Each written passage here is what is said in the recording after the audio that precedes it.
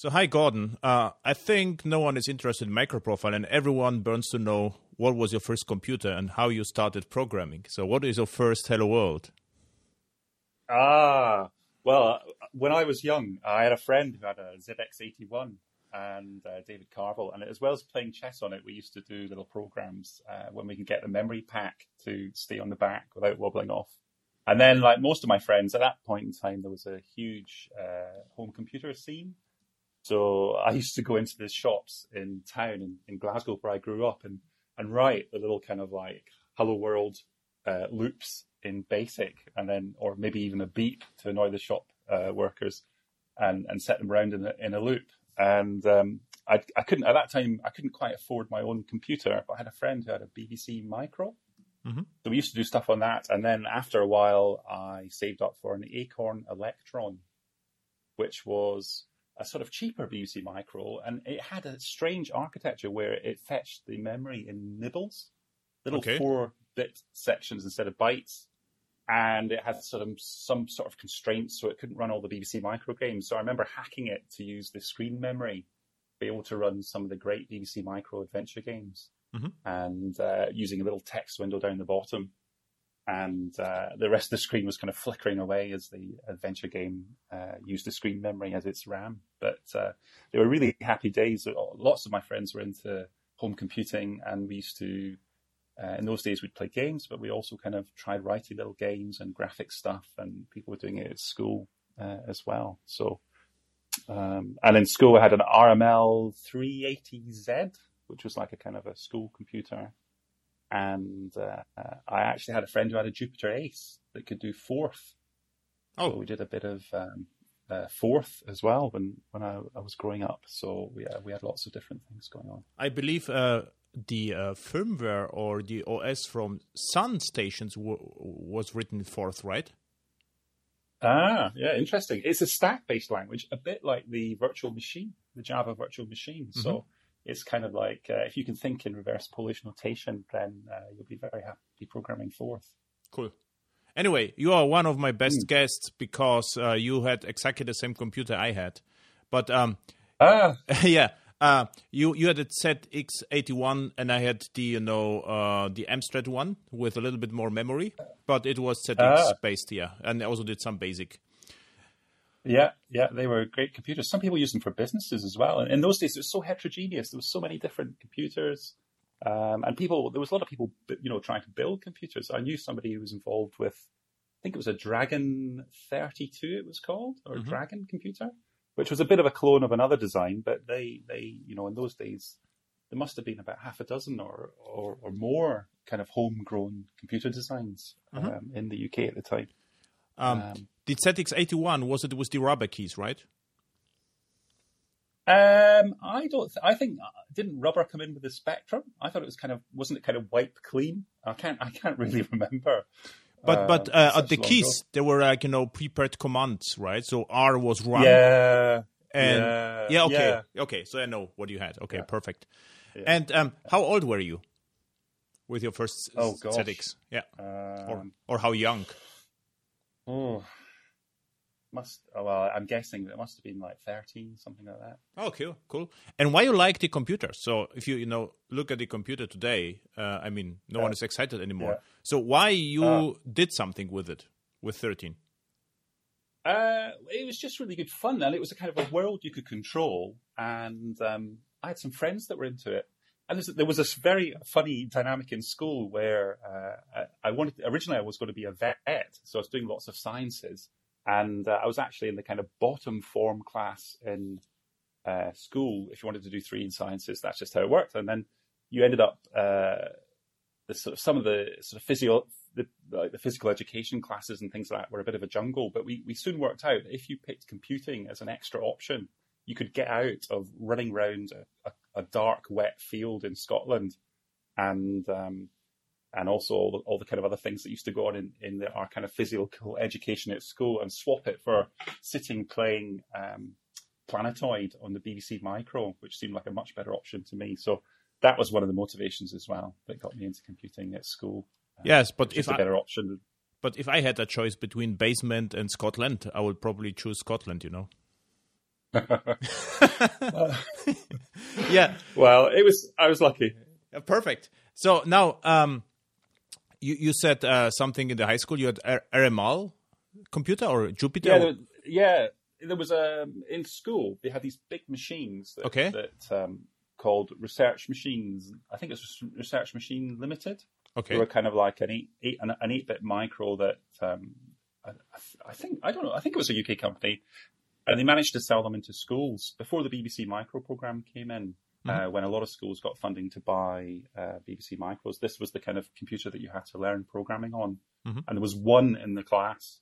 So you had to kind of do a lot of designing on paper. And there was no computing teachers. It was like the maths teacher's hobby subject.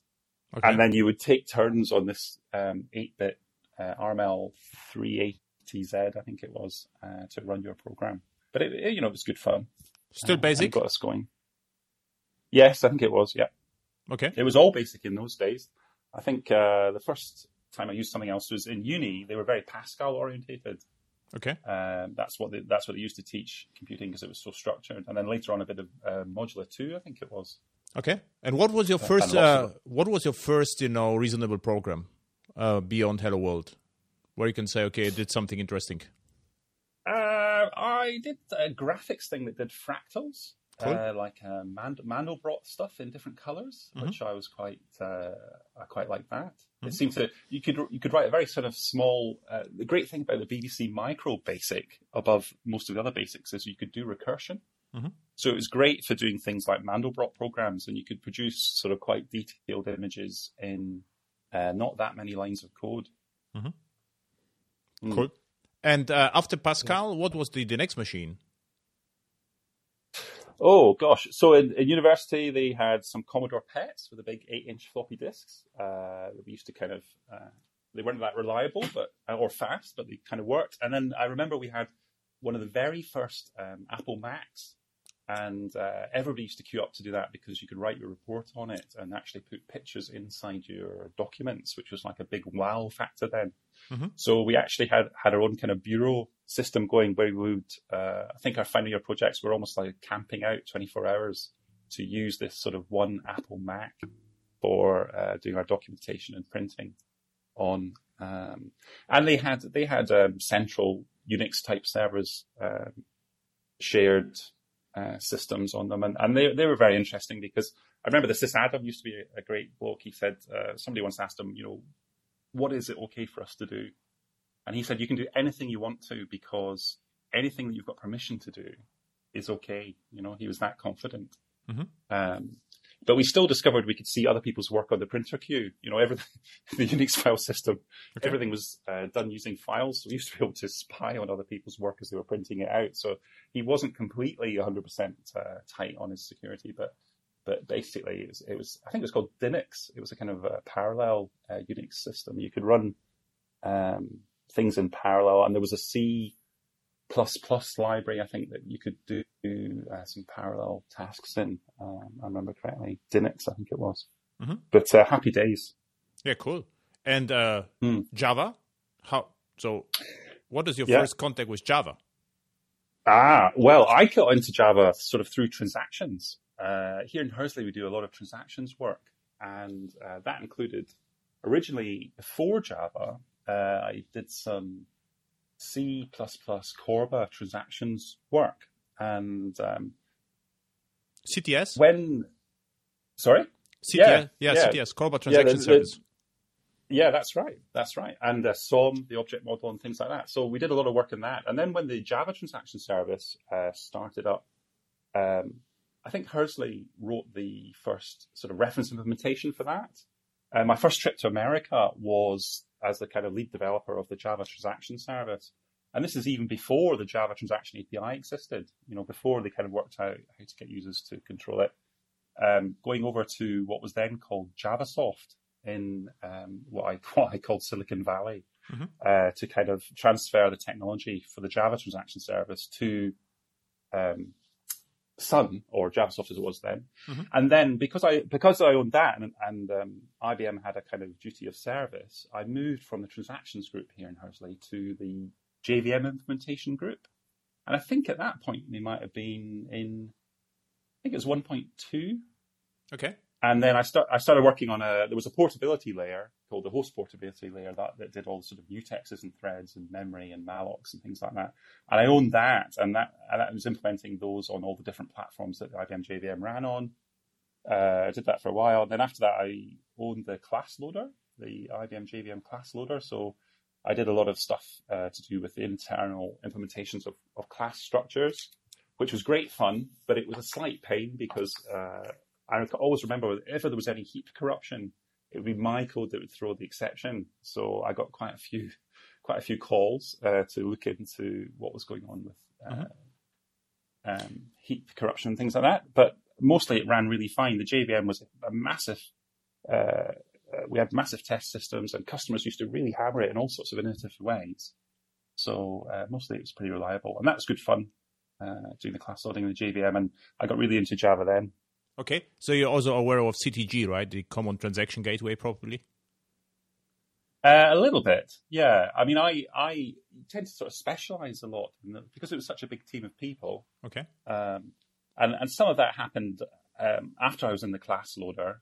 And then I kind of left that group quite a few years ago and went off to do, I think I did some Eclipse plugin programming to do with some prototype tooling work. And it was partly because... Now the question. Do you enjoy, the Eclipse plugin model? I loved it. Because oh, really? Really? Yeah. Well. Yeah. Because as a programmer, I used Eclipse all the time, and I think my ideal job would just be to write edit macros. If I could be paid to just write edit macros or Eclipse plugins for programming, working on my own tools, that would be close to my ideal IT job. So building stuff in Eclipse, I really love doing, and seeing when you do transactions, a lot of it, and also when you do like class loading, a lot of it is like looking through logs and working out what's right and what's wrong. Or we used to spend quite a lot of time making something a few percent faster. You might spend 3 months making some benchmark, 3% faster, and then a month later, Intel would bring out a chip which did even more than that with no code changes at all. And I loved that the Eclipse work because you could build stuff and then see it on the screen, and also we were interacting with users and showing them stuff, and they were saying, "Oh, I'd like this a little bit this way or that way," and we could go away and change it and then come back and see, was it like this? So it was kind of a lighter experience. So I really loved it. Even though a lot of the code in Eclipse was very long-winded. Exactly. So there was a lot of boilerplate. But it was such a kind of low. The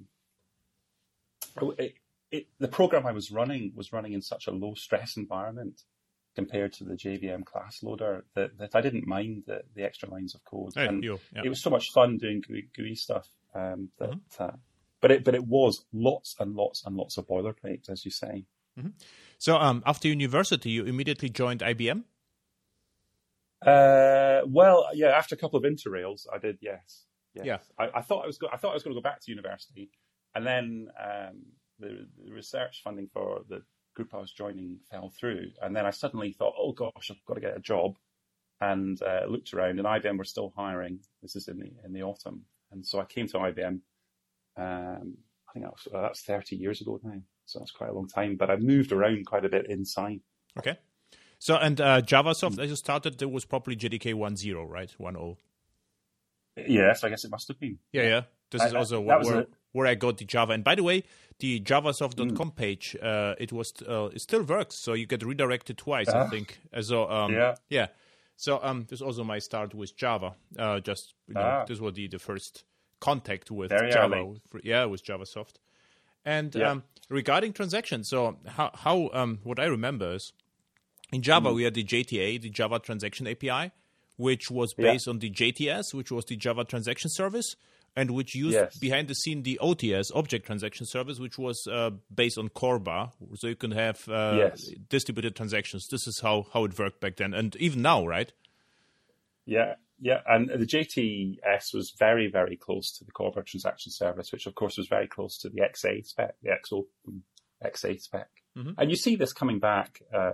It's still coming back even today. The talk of, we're looking at, reactive streams, and people are talking about, well, how do we deal with transaction context? And flowing transaction context, into thread context. If we want to be kind of lighter on the threads and more portable across threads, how do we move transaction context around? And sometimes these problems, they seem to keep going on. Transactions is the gift that keeps on giving. So, someone once said to me, learn databases because everyone has a database, And, exactly.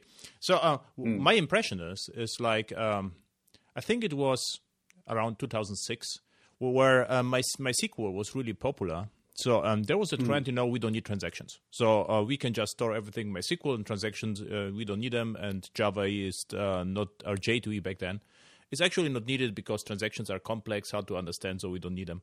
And this, of course, you need transactions because it is really hard to make something consistent without a concept of unit of work. So something has to be done at once. Yeah. And if you find it out, you will suddenly find out, actually transactions are interesting productivity feature. And then everything comes back and gets even exaggerated. So you don't even get transactions. So the next question is, what about distributed transaction XA and so forth? So yes, So what I would say, if you really like to implement a distributed system, so take a look at transactions, take a look at databases. So and the relation between memory and persistent storage, and then you are golden. Yeah. Then you can use transactions or not. But this is like. Now we go going back and forth, transaction, yes, no, and this is actually really funny. So if we just record, all the blog posts from 2006 and reply them right now, it would be, you are still in, you can just reuse most of the articles even. Yeah, I think you're right on the button, Adam. It's not, everything I say is from a personal perspective, but I always take an element of fashion recently. Someone once said to me that the IT infrastructure sort of became complete about a decade ago, and everything since then is just fashion. Yes. And kind of reframing things. And I remember SQL Server as well. One of the things I did was to take the JDBC driver for SQL Server, and they had the means of taking a transaction context on and off of a thread. And I wrote an XA JDBC driver that used the kind of Java Transaction Service APIs to find out what the XA transaction was, and it had a map between the SQL Server transaction and the XA transaction, and you could just map from one to the other, and it made it work. And those concepts are still around. Even yesterday, I was looking at microprofile and the concept of event sourcing, where a lot of users, they're sort of saying, well, if I don't have global transactions, how can I maintain state? And, if I don't have XA distributed commit, wait a second. How can I maintain? This is going to be too interesting. So, what I'm just the last piece is missing for your introduction. So you started with the class loader with IBM. What were fast pace to now? So you did the class loader, and after the class loader, you got the Eclipse plugin tasks, and then what you did? Yeah. Well, then I went to the storage group, the RAID, distributed storage and RAID development in Hursley. Mm-hmm. And I did that partly because I'd been down in the JVM group. I was down in the kind of host portability layer and looking at kind of all the POSIX semantics and the mutexes and things like that. And there's a group here who've got, we've got a building, and a whole floor of the building is just full of machines with lots of sort of fiber channel cables coming out the back, and they build these fantastic storage controllers out of it's not commodity hardware, it's still enterprise grade hardware, but it's enterprise grade PCs, and they're all clustered in a kind of a clustered system which talks based on what's the algorithm again? Anyway, it's based on a sort of clustering system, all in Linux, and it does all this kind of event processing, and it's really kind of like techie.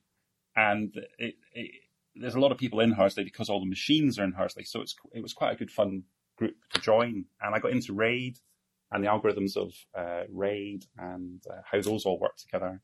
Mm-hmm. And I did a bit of that for a few years. And then I looked at the skills that I had it was a very interesting world, but there's not that many people in the world doing, RAID and clustered software using the kind of, that was using a kind of low-level C-type interfaces. And I looked around in the local area, and there was an awful lot of enterprise Java work. So I thought, well, the next thing I'll do, I think I'll go back to enterprise Java and do that. And that brought me to WebSphere and Liberty.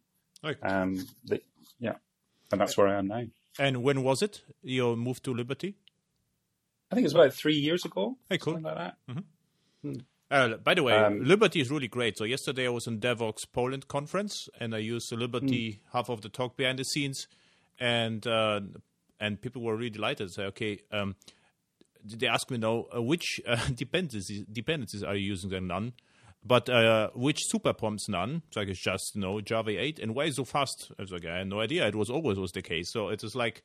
So for 3 years you're doing Java 8 again, and you are enjoying the experience, the Java 8 experience? Yeah, I am. I think it's Liberty. I think it was a great thing because I started off with this sort of traditional large WebSphere, which is absolutely rock solid, and it's great for what it does. But as a developer, the sort of edit, compile, test loop isn't quite. It's not always a fast, great, lovely experience to go around that loop if you have to do it more than a few times an hour. Whereas Liberty is just so fast. Yeah. You can just once you have everything set up, you can just hack on it, and it just sort of runs almost instantly. You only have to recompile the sort of little sub-project you're in, and because of the OSGI mechanism, it just all runs. So it's a bit of a dream from a server development point of view. Yeah, to give the audience a number. So yesterday the session was 50 minutes long, and in one point I took a look how many deployments I had with OpenLiberty, and I had 35. But the session was not over. I actually forgot to look at the end, but I'm pretty confident there was more than 50 deployments a session, a conference session, and deployments took, I would say, 2 seconds at most, and I used a tool I wrote. Is a very simple tool. It just copies the WAR, so there's no magic. There's a complete rebuild. Basically, the tool is called WAT.sh. So it just watches the sources and copies the WAR, starts Maven clean install, and then the result is copied to the OpenLiberty server. And the memory consumption is also very low. So actually, OpenLiberty is one of the smallest servers I know so far. And so this is amazing actually. And the old WebSphere, I would say, was also great. So you could have more coffee. There's always time to get a coffee.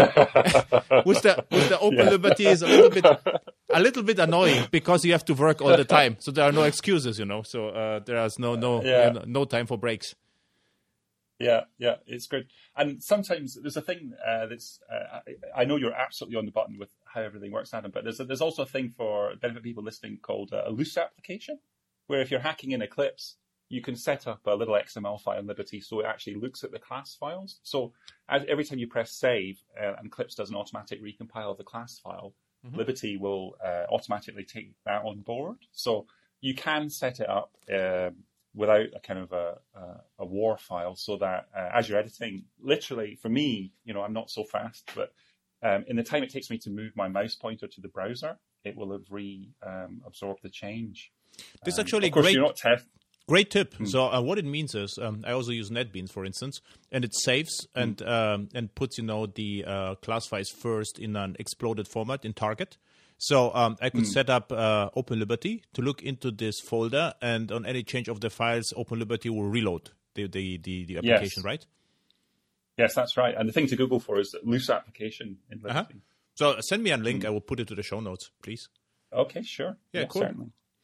So and now back to transactions. So I just wanted to know to hear what was your road to OpenLiberty.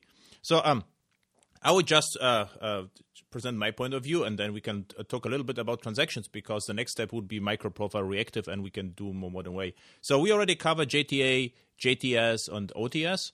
And so the first misconceptions of transactions is they are heavy. And this is absolutely not true, because if you have application server and you say requires new or transactional, it depends on the CDI, what happens then, in what I observe, is that the current thread is marked as transactional, and this is the overhead. So basically, you're setting the Boolean to true. You are transactional right now. If there are no transactional resources, nothing will happen. So there is no performance hit, right? So the application servers prepare, to pass the context somewhere, but there is no overhead.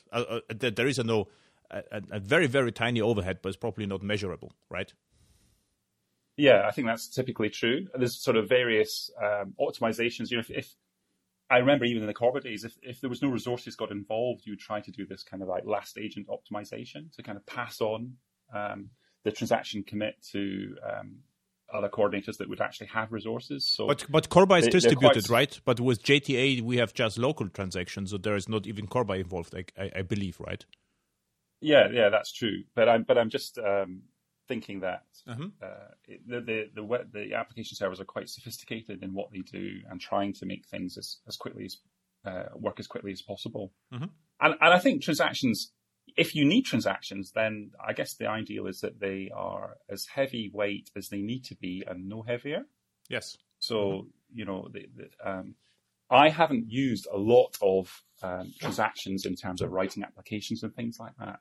Because although I work in the CDI, the squad that I work in now does do CDI, and we do deal with some transaction stuff in that. I am usually not down in the nitty-gritty of how the transactions work in WAS. Yeah. Why I'm asking you this, because so I'm actually using transactions all the time, and I also advise clients and do some code reviews. And for me, simplicity is as important as performance, because if something gets too complicated, no one will understand that, and the application will have trouble. And what we do is just imagine we have like JAX RS service, which accepts requests from the outside. And the first thing that happens, we start transaction as early as possible, just by doing nothing. So if we have one EJB, it is automatically required. With CDI, you would put transactional on it. It's also required transaction level. And then the transaction, from the method is propagated to all methods, because the methods are called per reference. So we have like facade and then small services. This facade is called boundary, and the small services in control layer. And the cool story is, if you think from the business perspective, this is always right, because every JAX-RS interaction is actually a use case and has to be transactional. And what I observe sometimes, that developers start to optimize and try to deactivate the transactions on particular methods on the facade level, which can cause, of course, some trouble, because if they forget that and someone calls the methods, then we have half stuff is transactional, the other isn't. And my point is just, don't care about transactions. Let transactions be started on the facade level. If they are needed, they are needed. If they are not needed, there's no overhead. And funny enough, I measured the performance impact, and sometimes if you deactivate transaction, it's a little bit slower than if you do nothing. And I try, to investigate why it's the case. And the reason is, if you say never, the application server has to check there is no transaction. And if there is one, it has to throw exception. But if you do nothing, it will just stutter. So there is one if less, And so therefore, so from the business perspective, what I advise, don't care about transactions, just go with the defaults in Java EE, and then every facade is going to be transactional, and then everything is going to be consistent. So this is why I'm asking now about transactions. Right? Yeah. I think that sounds sensible, and it also fits in with a good pattern of, build something that works first, and then solve the performance problems once they arise. As long as you get your design, sane, then quite often there's so much going on, and often it doesn't work in the way that people expect under the hood. That I think if you try and double guess what the system's doing because you think it'll be faster, unless you have data, exactly, then you can often be wrong. I think the thing to do is to always measure and look for the data rather than kind of a human story about what's going on in modern systems, especially because there's been so many years now of optimizations and ways of doing things that often systems don't work in the kind of most obvious way that people imagine they do underneath.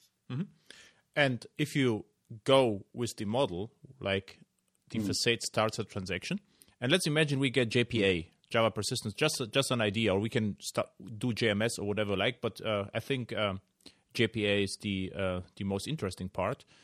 What in larger application, what you can do, you can inject the entity manager, which represents, the storage, to whatever class you like.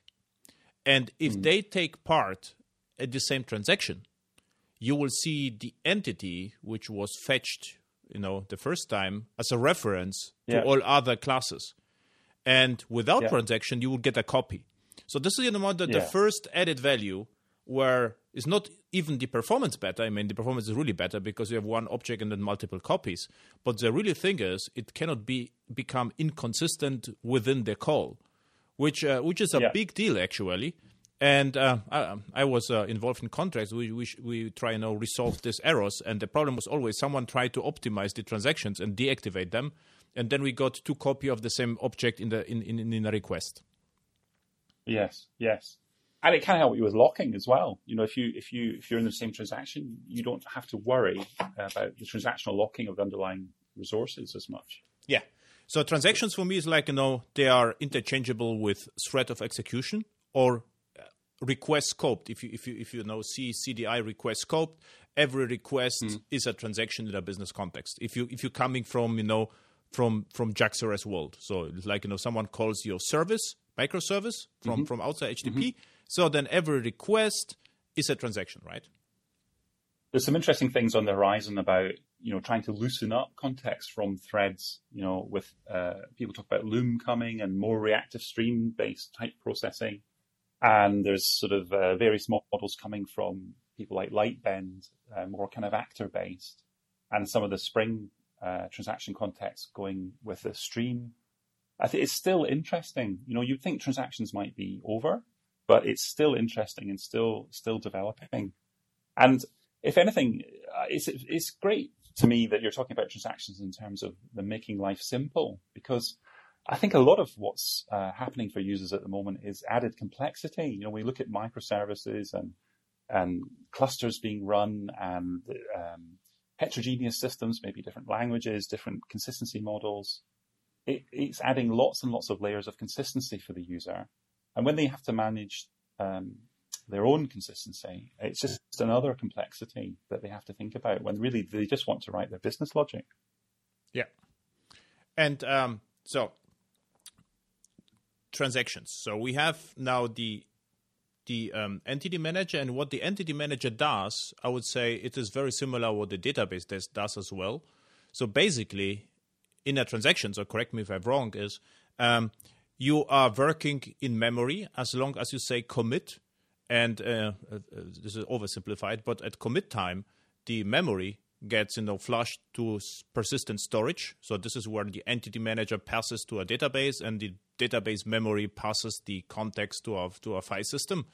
And on rollback, the memory gets cleaned up, right? So it's just looking aside. Well, I think if you're at the sort of application or middleware or maybe third-party libraries, there's a phase that happens even before the prepare phase, which is a kind of like a pre-prepare, which allows people who've got things in memory, whether it's like cache job objects or writes that they haven't written to the database, to guarantee to be able to write them down into the resource managers before the kind of traditional two-phase commit happens. So that when, because the ordering of which actors get the prepares isn't really defined, it can guarantee that before the very first prepare goes to any resource manager, anyone that wants to register for that pre-prepare phase will have already written things they want the resource manager to work out whether it can commit or not. Yeah, in two-phase commit. So what I understood is the prepare phase, it just flushes the state to a persistent storage or somewhere, and commit just releases the lock, right? But I think there's a third phase, which is before the prepare phase, which is a kind of a pre-prepare, which allows people to put all the data that might be in flight in memory into the resource managers that are going to take part in that two-phase commit. Okay. And so I think transactions so far are covered. So the remaining statement is the misconceptions that two-phase commit is safe. So it is safe, but you have to catch XA exceptions, right? So you cannot just rely blindly that it will always work, because the resource managers can run to conditions like timeouts, and then the global transaction coordinator has to decide what to do. and sometimes it cannot decide. So you get funky errors like heuristic hazard, heuristic mix, or something like this, right? Yes. I always remember when I worked on KexOS2, and we had these, very interesting error log messages about transactions being, kind of in doubt or timed out or whatever. And then we saw the Microsoft NT. I think they had a Microsoft NT transaction service, MTS. and they had on was that what it was called? And Microsoft Transaction Service, right? MTS. That's right. That's right. And they had this great GUI, and they had this kind of like a red ball for something that rolled back, a green ball for something that worked. And I think it was something like a sort of spinning orange ball just to the kind of left of the transaction ID in the log, saying, this transaction is kind of, it needs to be kind of, there needs to be some intervention because it's not gone one way or the other. And I just looked at it and I thought, that's so easy to use and understand compared to, reading our error log messages. They have a green, just like a traffic light. It seems so sensible to me. Yeah. So this is exactly right what you said. Is if you have two-phase commit or distributed transactions, you always will have to have human intervention, because if such a heuristic hazard or heuristic exception happens, someone with business knowledge has to decide what happens. And what usually, at least what you will have to do, is not to put the context, the error context, to a kind of dead letter queue and resolve it later. But and what I see in projects sometimes, and sometimes very often, is completely ignored. Try catch throwable, and if something happens, no one cares. So your system can really become inconsistent with that. Yeah. The other thing I remember MTS added to the kind of world of the distributed transactions is they kind of solved the diamond problem. In XA and the OTS and JTS things like that, there was always this issue of if a transaction arrived at a distributed node from two places, which one would sort of control the actual two-phase commit. And I remember the Microsoft Transaction Service solved that by having a kind of a global ID, and they did something in their .NET infrastructure because they had more to work with, that they could deal with recognizing a distributed transaction coming in from a second time from a different node as a kind of different subordinate coordinator. Okay. They hired some really good people. I remember there was some old school people who literally kind of wrote the book on transactions, and they hired some very good transactions people, and they wrote a good system. Yeah. And the global transaction scope is not what we called XID and two-phase commit? Is something different? But I thought you have this sort of distributed network. It's like a kind of a composite in the Gang of Four pattern terms. So you have subordinate coordinators which coordinate the resources and the actual coordinators that are acting as resources underneath them, and it sort of cascades out in a tree, and then it comes back in a tree. And these sort of like subordinate transactions, sometimes they can be implemented with something that might append onto the transaction ID, with the fact that coordinator knows that it's dealing with a global, its coordinator has a transaction ID, and it's allowed to kind of mess about with the transaction a bit for the people that are registered with it. Okay, got it. And so now transactions are request response, so they will block until they are resolved. So we covered local transactions, distributed transactions a bit. Now the question is, now we do some reactive work. Now, why we can do better with something different to transactions, or what is the advantage, to do something different what you did so far? I think there's two things. I think that people talk about reactive programming and reactive systems, and sometimes when you come into reactive from the outside, a lot of the material that you see is to do with back pressure and systems that perform, well at scale. And people might say, you have some sort of application and something happens, whether it's Black Friday or, something you get quoted on some Slashdot website or something, and you have this sudden large load comes into your system, and you have all these emergent behaviors which cause your system to basically act under a load that you couldn't really have system tested. And a lot of systems might struggle with that, with the scaling and so on. And what the reactive back pressure can give, if you have sort of end-to-end back pressure, is that the system, it still will be under strain, but at least it will be progressing as best it can. And a lot of people do talk about that as the benefit of reactive, but when I've been spending a bit more time with it, a bit like just a short interruption, because the back pressure is really funny, because we had back pressure on application servers for years. Actually, everything was back pressured on application servers, right? Starting with all the pools, there was always a max size of pool. So we had the incoming thread pools. We had even the data sources and JDBC connections pools are nothing else than bulkheads and with back pressure. And that's so true. Yeah, and no one was interested in it. So actually, I remember 10 years ago, I gave performance talks at Java 1 about Lightfish. It was more than 10 years ago. So nice, but we don't need it. We go with Tomcat. And now and now they move on and do some Tomcat work or Jetty or whatever. And now back pressure is the thing, and I get constant questions. Do application servers support back pressure and circuit breaking and bulkheads? And I say, hey, this is nothing else we did, for 20 years. And now we have the term. Yeah, of course, they are supporting this. And I almost forgot about that because it was very natural. This is what we did for years. Like, we have an EJB with max pool size, and we can say what happens if this, the amount of parallel transaction is reached. So there was back pressure, and sometimes you got 503 or sometimes you got something else. But this was, the natural protection of application servers. And this is why actually this was a huge advantage of application servers over pure web containers back then. Yeah. I could talk to you all day, Adam. It's great because you're exactly right. When did anyone ever say, the big problem with my conversation between my DB2 client API and the server, or my SQL Server client and the server, is there just isn't good enough flow control?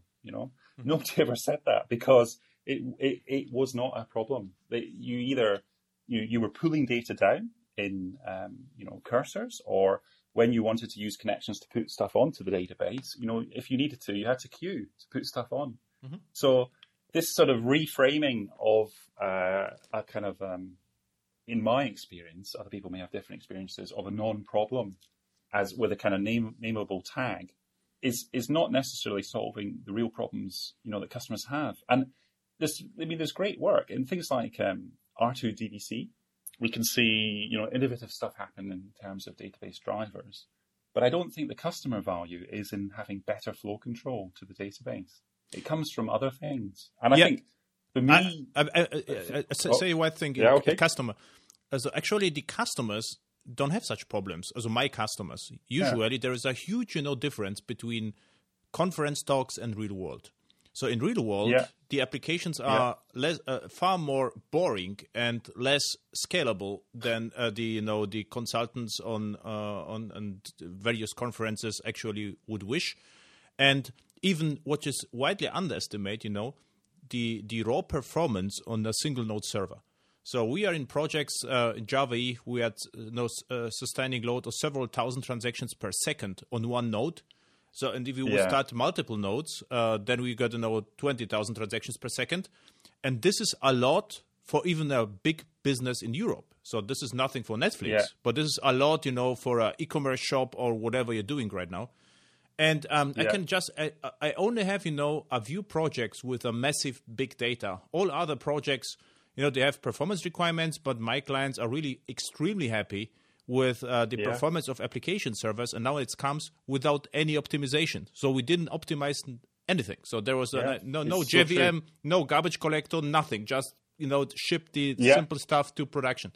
And now consultants like me, I'm also a consultant. So we go to conferences and talk. Look, Netflix, Facebook, Google have these requirements, and now we need to do whatever, and come back, and everyone is confused. So I would say. This is the problem. Like, business don't have such problems in general. then the developers come back from conference and say, hey, look, now we have to be reactive. And I was in, akka-based reactive projects where developers asked me how to debug the system because everything was asynchronous. And at the end, the user interface was synchronous. And if you have a synchronous user interface and everything is asynchronous, this is really hell. This is like, this is so true. Mission impossible, actually, right? And they built specific tools, and I asked them why you are doing this, and they told me they were at conference and they wanted to scale. It's like, but even if all clients in your company would use your system at once, you wouldn't get these requirements. I mean, this is what you are doing here, and this is it's so true. Yeah, but I think there's the meme for that. The meme for that, or the phrase sometimes that's used here is "You are not Google." I think someone wrote a blog post or something, and it sort of touches on the meme that you're saying. You are not Google. But in terms of kind of thought leadership, I guess people who are at kind of internet scale type companies, they're seen as being the kind of technology leaders, and they're solving their problems. And I was chatting to somebody about it was in an Uber actually. It was at a conference, and I was chatting to someone else in the Uber, and we were talking about a reactive platform which is very sophisticated and does lots of fantastic things. And he was saying that in my shop we have a very mixed set of people, and we were trying to use this sort of very clever software, and the people that were enjoying it were the very clever people. And it was a kind of a human problem in a way, where they were trying to get stuff, out the door and working, and they maybe had too much sophistication for what they needed to do. And he said in the end that the kind of experiment that they did with Reactive got parked because they were, dealing with this extra complexity and more difficulty with debugging things, and they didn't necessarily see themselves as solving problems that they knew they were going to have with the application, and they went with more traditional techniques. Yeah, so developer gets bored and then search for new shiny things. So this is like what happens in the world. But back to, let's say, I mean, this reactive thing is really interesting, but what we didn't explain what reactivity actually means. So in the classic definition, it's like you would have formula where like A plus B equals C, and if you change on B or A, the C would reevaluate itself. So you could apply reactive patterns even to data binding in user interfaces, right? Yeah, that's so right. The original phrase, I mean, I think before it was used in the current context, there was kind of a reactive functional programming, which was exactly that. You've described there a small function, and there was this notion of functional reactive programming. But in our current context, it's like observer, like this observer pattern with functions. Right? Yeah, it's exactly it's a pub sub system. Originally, it came from the .NET reactive extensions, where it was just the ability to subscribe to events on a topic, and it didn't even have back pressure originally. The concept of adding in the kind of like request and back pressure was added on after it was already the reactive extensions for .NET. So it was merely originally a pub sub system where you could react to things happening, and then people ported that because of the push to have .NET across different languages. People ported that reactive extensions for .NET to Java, and then you got RX Java, and then the sort of system spread from there, I think. And I think when I look at what Reactive has given, a bit like the early Java days, it wasn't so much that Java could run on lots of platforms, because I had POSIX C compilers that could compile to lots of platforms. It was the kind of all the libraries that were shipped with Java that made it so powerful. And I think Reactive is a little bit like that, because for me, it's not the back pressure that makes it powerful. It's the fact that you can plug things together because of the power of Java generics and this sort of simple interface between a publisher and a subscriber. So you can get different technologies, and if they are, in quotes, reactive, there's a way of plumbing them together with a kind of small amount of Java. Where in the past, what you would have to do would have been to use that technology's APIs to pull everything out into local variables, and then use the next technology in your kind of application chain set of APIs to push things from your Java variables back into that technology. Mm-hmm. And Reactive does have the potential, when you get kind of comfortable with programming it in those sort of functional terms, to condense quite a bit of kind of Java glue code that's gluing these kind of different technologies together. For me, that's the promise of what Reactive can give. Mm-hmm. I used or misused Reactive once, and it actually worked great is for input validation in UI. So it was like, imagine username and password, and both of the text field has to be filled in. And if they are filled in, the OK button or login button has to be active. Otherwise, it is disabled and cannot be pushed. So, and this was actually you have two event sources, and with either they change the state, and if you change the state of either username or password, the button gets active. And this was very easy. So you could get rid of a mediator pattern, something in the middle, and just reactive, to have complex validations of user interfaces. And by the way, they were also very easy to test because you can replace the input fields with whatever you liked. Yeah, that sounds good. I remember last year at Code 1, I wanted to do a little demo on what Reactive was. And it's kind of not really reactive, but I wrote a little thing that used some JavaScript to grey out a button. And then that spoke to the server, or the server spoke to it with some WebSockets, so that if there wasn't enough, request end tickets, it told the browser to grey out the button that would send more work in. Yep. And it's not reactive in the kind of first 100 yards, as it were, or first 100 meters, but it was a visual representation of how load can be pushed back on all the way up to where it's originated in. Mm-hmm.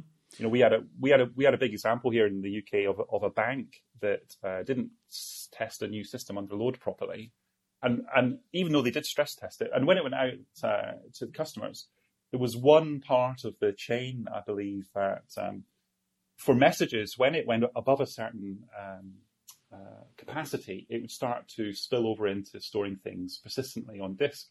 And the problem was that people writing messages were writing them into memory. But it was the oldest messages that hadn't yet been processed that were kind of being spilled out onto disk. So people processing them, code processing the messages then had to read from disk. And as soon as it reached that tipping point, then, the system went off. At that point, the plane, like a huge star cruiser, kind of slowly tipping to one side and heading towards a planet, that the system went over the horizon and it didn't react well to the load. And then when people heard there was problems, there was more people used the system, and it basically was quite difficult for them to quickly recover. Sounds similar to, I don't know whether you remember EGB passivation problem. So they were in memory, but on the load they could be passivated, which kicked in the serialization on disk, which was orders of magnitude slower, which slows down. And then you get it never recovered from that. So But now, in our microprofile world, what Reactive basically means is you could consider WebSockets as a event source. Like list, for instance, it could be event source. You could consider WebSocket as a list of WebSocket events, and you can apply Java 8, stream, and filter functions to it, right? Yeah, I guess so, yes. You can treat... I mean, when people sometimes ask me, how can I get into Reactive? I often say to them, and I should maybe follow this advice again myself, is to, learn about Java streams, underlying Java streams, learn about Java functional programming, learn about generics, learn about lambdas until all that stuff is in your toolbox and just, you can use it without thinking. And then the reactive concepts come easily. Mm-hmm. And for request response or JAX-RS, it is, I would say, this is less interesting because it's request response, which is really shines is like WebSockets, which is really hard to program, full duplex and a request response. And what you could, of course, do is, to convert the HTTP JAX-RS request response into HTTP events, for instance. So you can put the event somewhere and treat them like a reactive stream. And what I always wanted myself, and you can probably answer this, the code behind the event source has to be actually pretty ugly, because what you will have to do is you will have to start a thread and block until something happens, and then receive the event and forward it to the event source, right?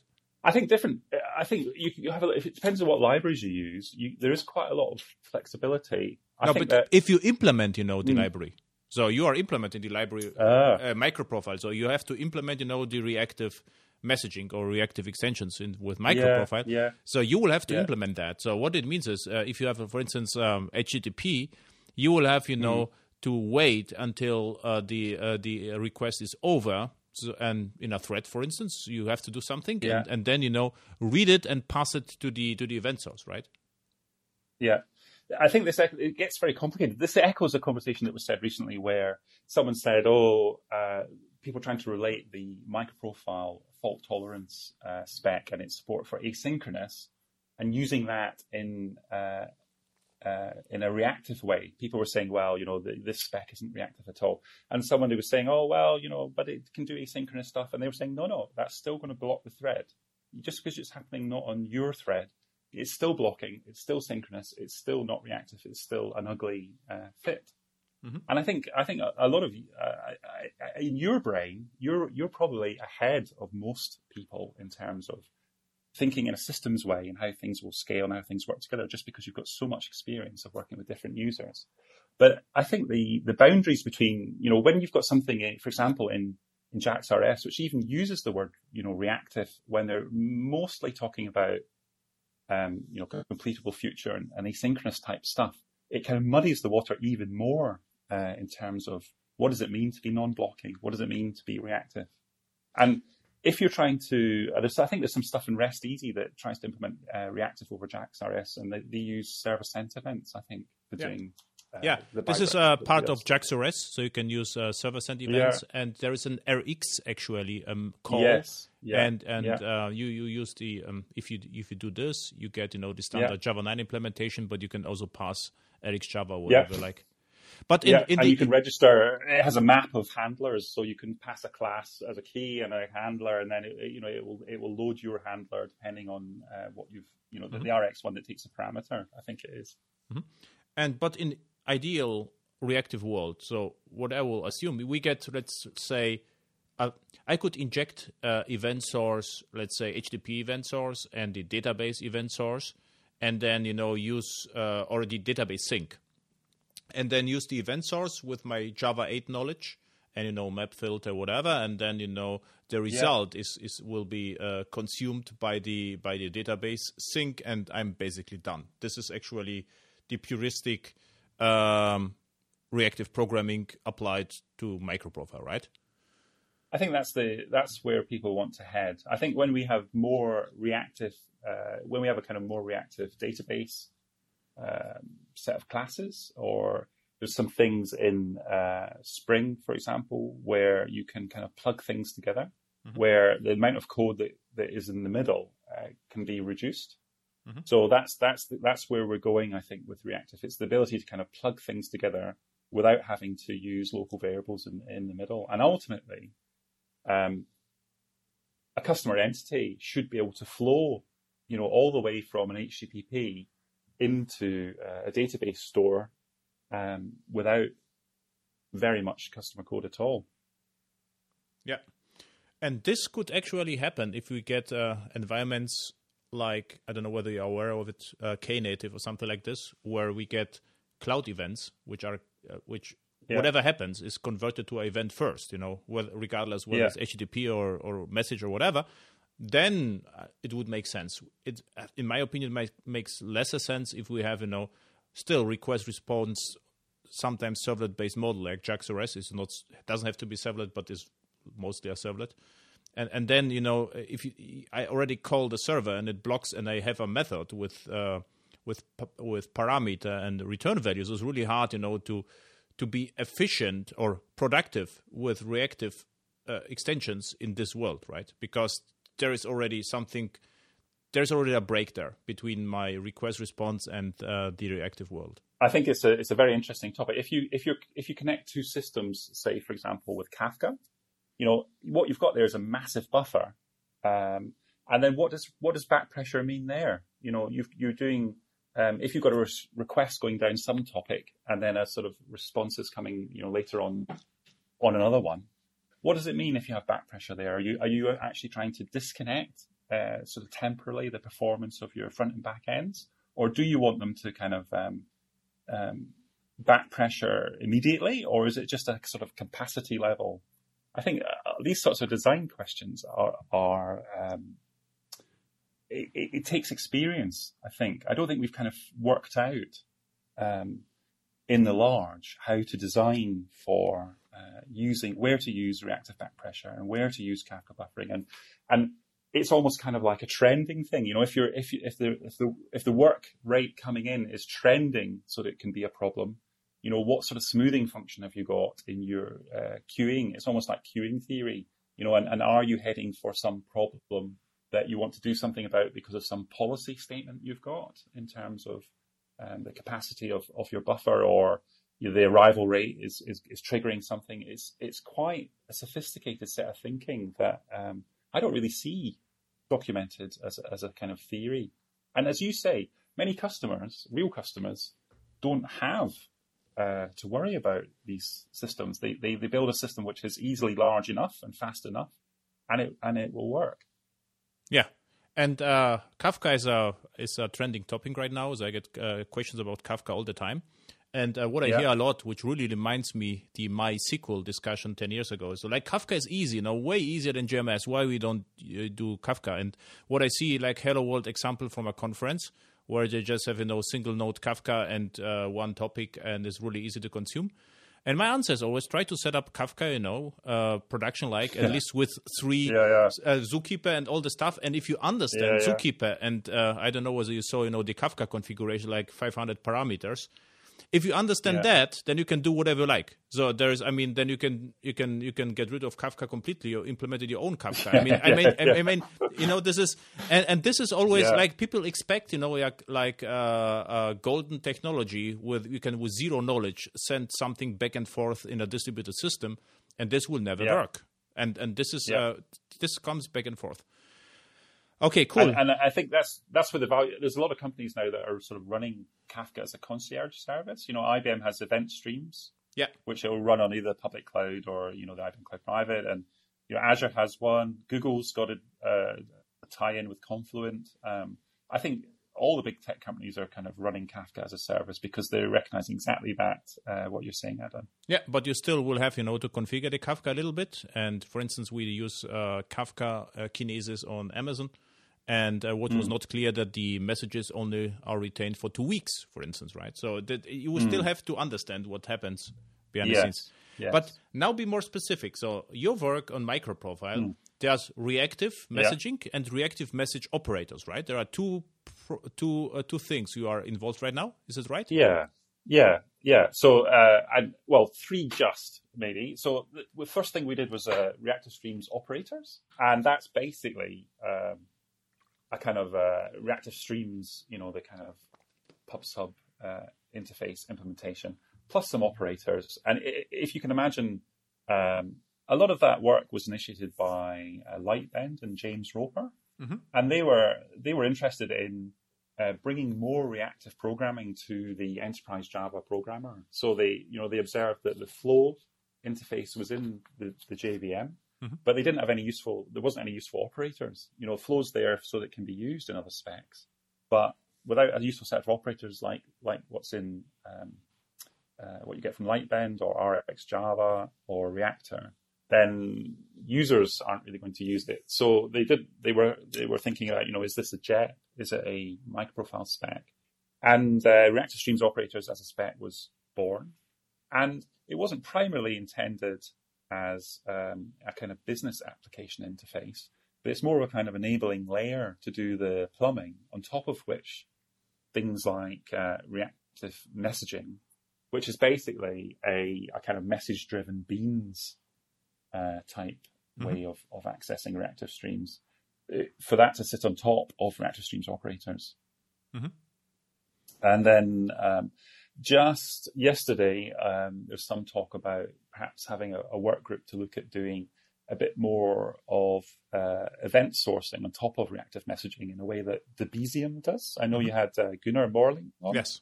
So he's done some great work with Debezium that can sort of send change events around, and so it might be possible to do something a little bit like what they do, but based on top of microprofile reactive messaging.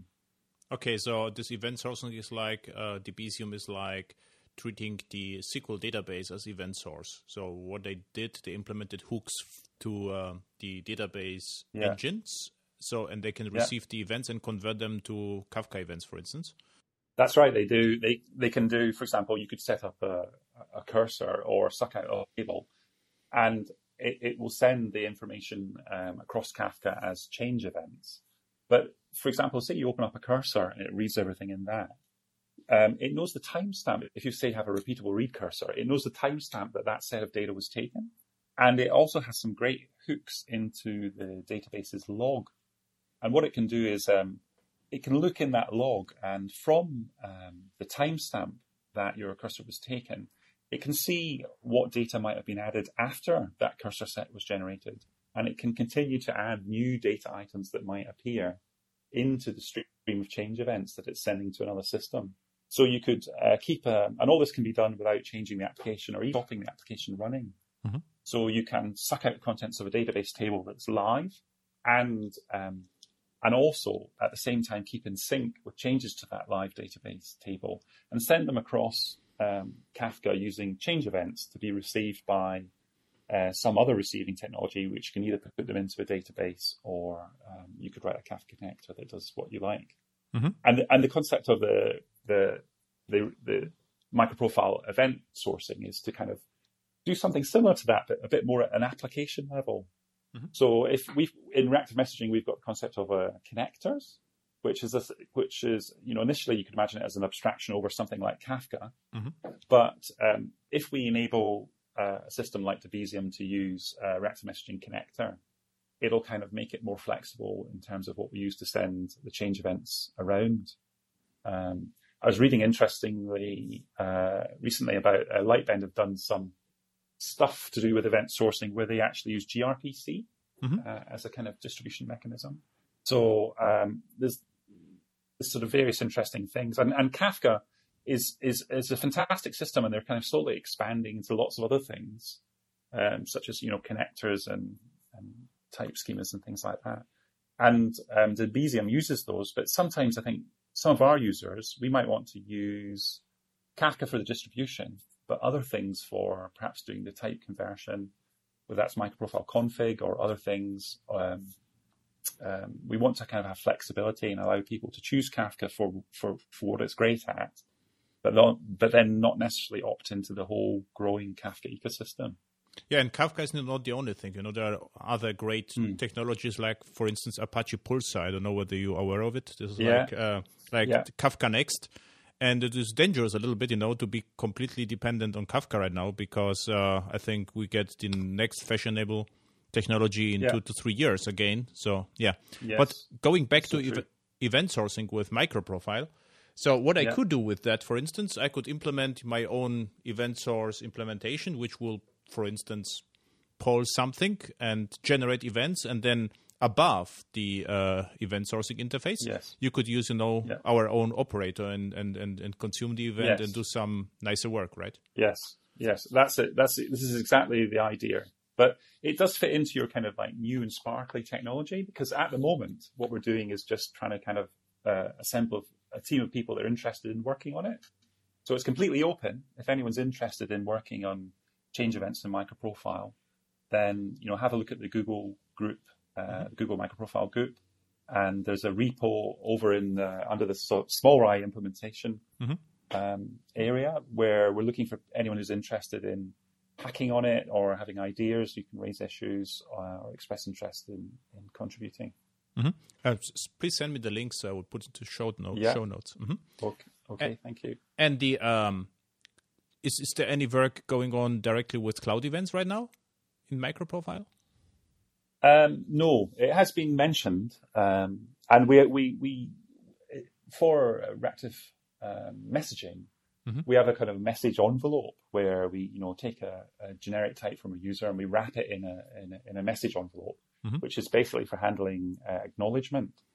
And we have got an issue to look at the nesting of these envelopes. So what happens if you want to get a user domain type, put it in a reactive message, but then maybe put that in a cloud event.